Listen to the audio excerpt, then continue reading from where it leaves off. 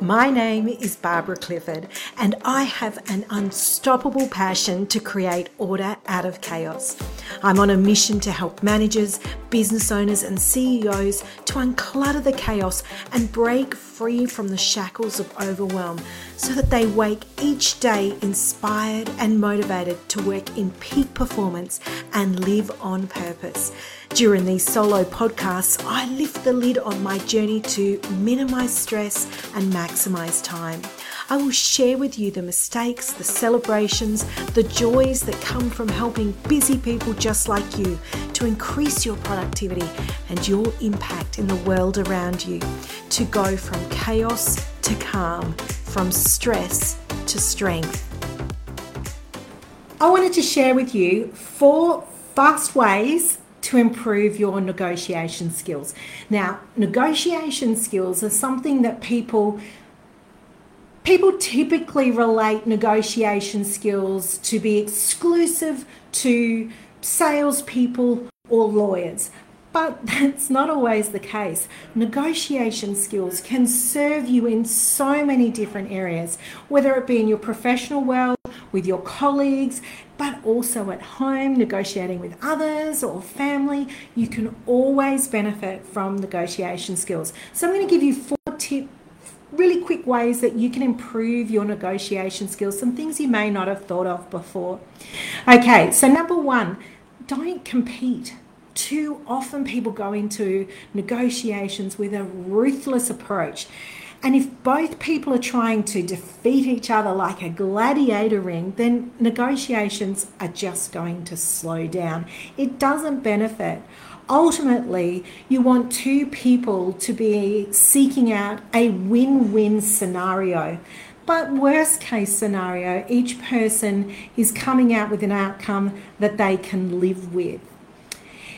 When you are pursuing to defeat or even punish the other person, it prevents you from seeing opportunity, and it also prevents you from actively listening to what the other person has to say.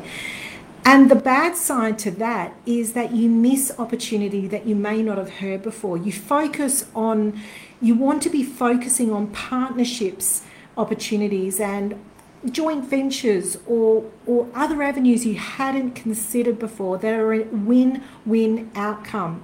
But if you're focused on a defeat approach or conquering approach, you're not actively listening and you're not hearing those opportunities present themselves. Number 2, always have an alternative offer. Always have a backup. Think about where your limitations are. Think about what you could live with if you absolutely have to. It's something you can kind of pull out if you need to. So if you're not happy with the offer that somebody else is putting to you or the proposal they're giving to you, you don't have to just walk away. Instead, you can propose an alternative. You can say, well, what about this? What about this as an option? Could we consider this?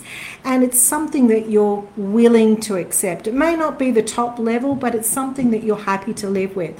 And ultimately, you're not going to lose. You're always going to walk away anyway. Number 3, pre-framing.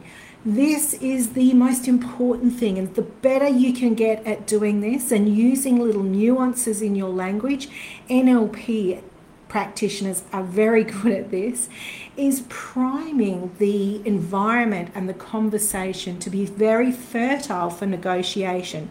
Framing is the term that you use in terms of creating the environment for presenting your offer. And the way that we do it can determine the success or the failure of your offer that you're putting to people. So what works well is to just demonstrate a risk option and a secure option. So some people have a level of how much risk they're willing to take. So if you give people a secure option as well as a risk option, then they can generally find something that matches them or somewhere in between. People typically want to make a sensible choice. So there are those, though, that are willing to take a greater risk. They're willing to take a greater risk if they see that the payoff is worth it. So your goal is to know where that breaking point is, where they're going to be risk adverse, where it might hold them back. And lastly, really just keep the end in mind. Don't get caught up in the details. Don't get bogged down with the path that you take to the final destination. The end result, not the process, is most important. At the end of the day, if both people have a happy outcome, a win-win situation, that's all that counts.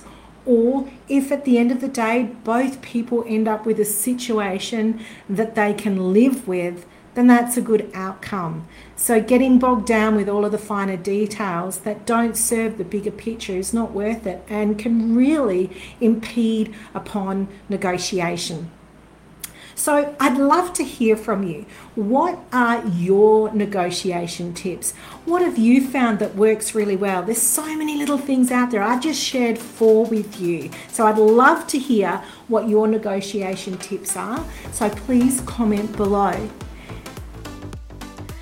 Thank you for listening to the Busy Working Women podcast. If you want to know more, head over to Facebook and search for our group, Busy Working Women Owning Their Lives. Join over 3,000 women from all over the world taking control of their busy lives to feel less overwhelmed and more in control. If you want to connect with me personally, visit timetamer.com.au and access a whole bunch of free resources. I can't wait to connect with you. Remember, be kind to yourself and take time for yourself.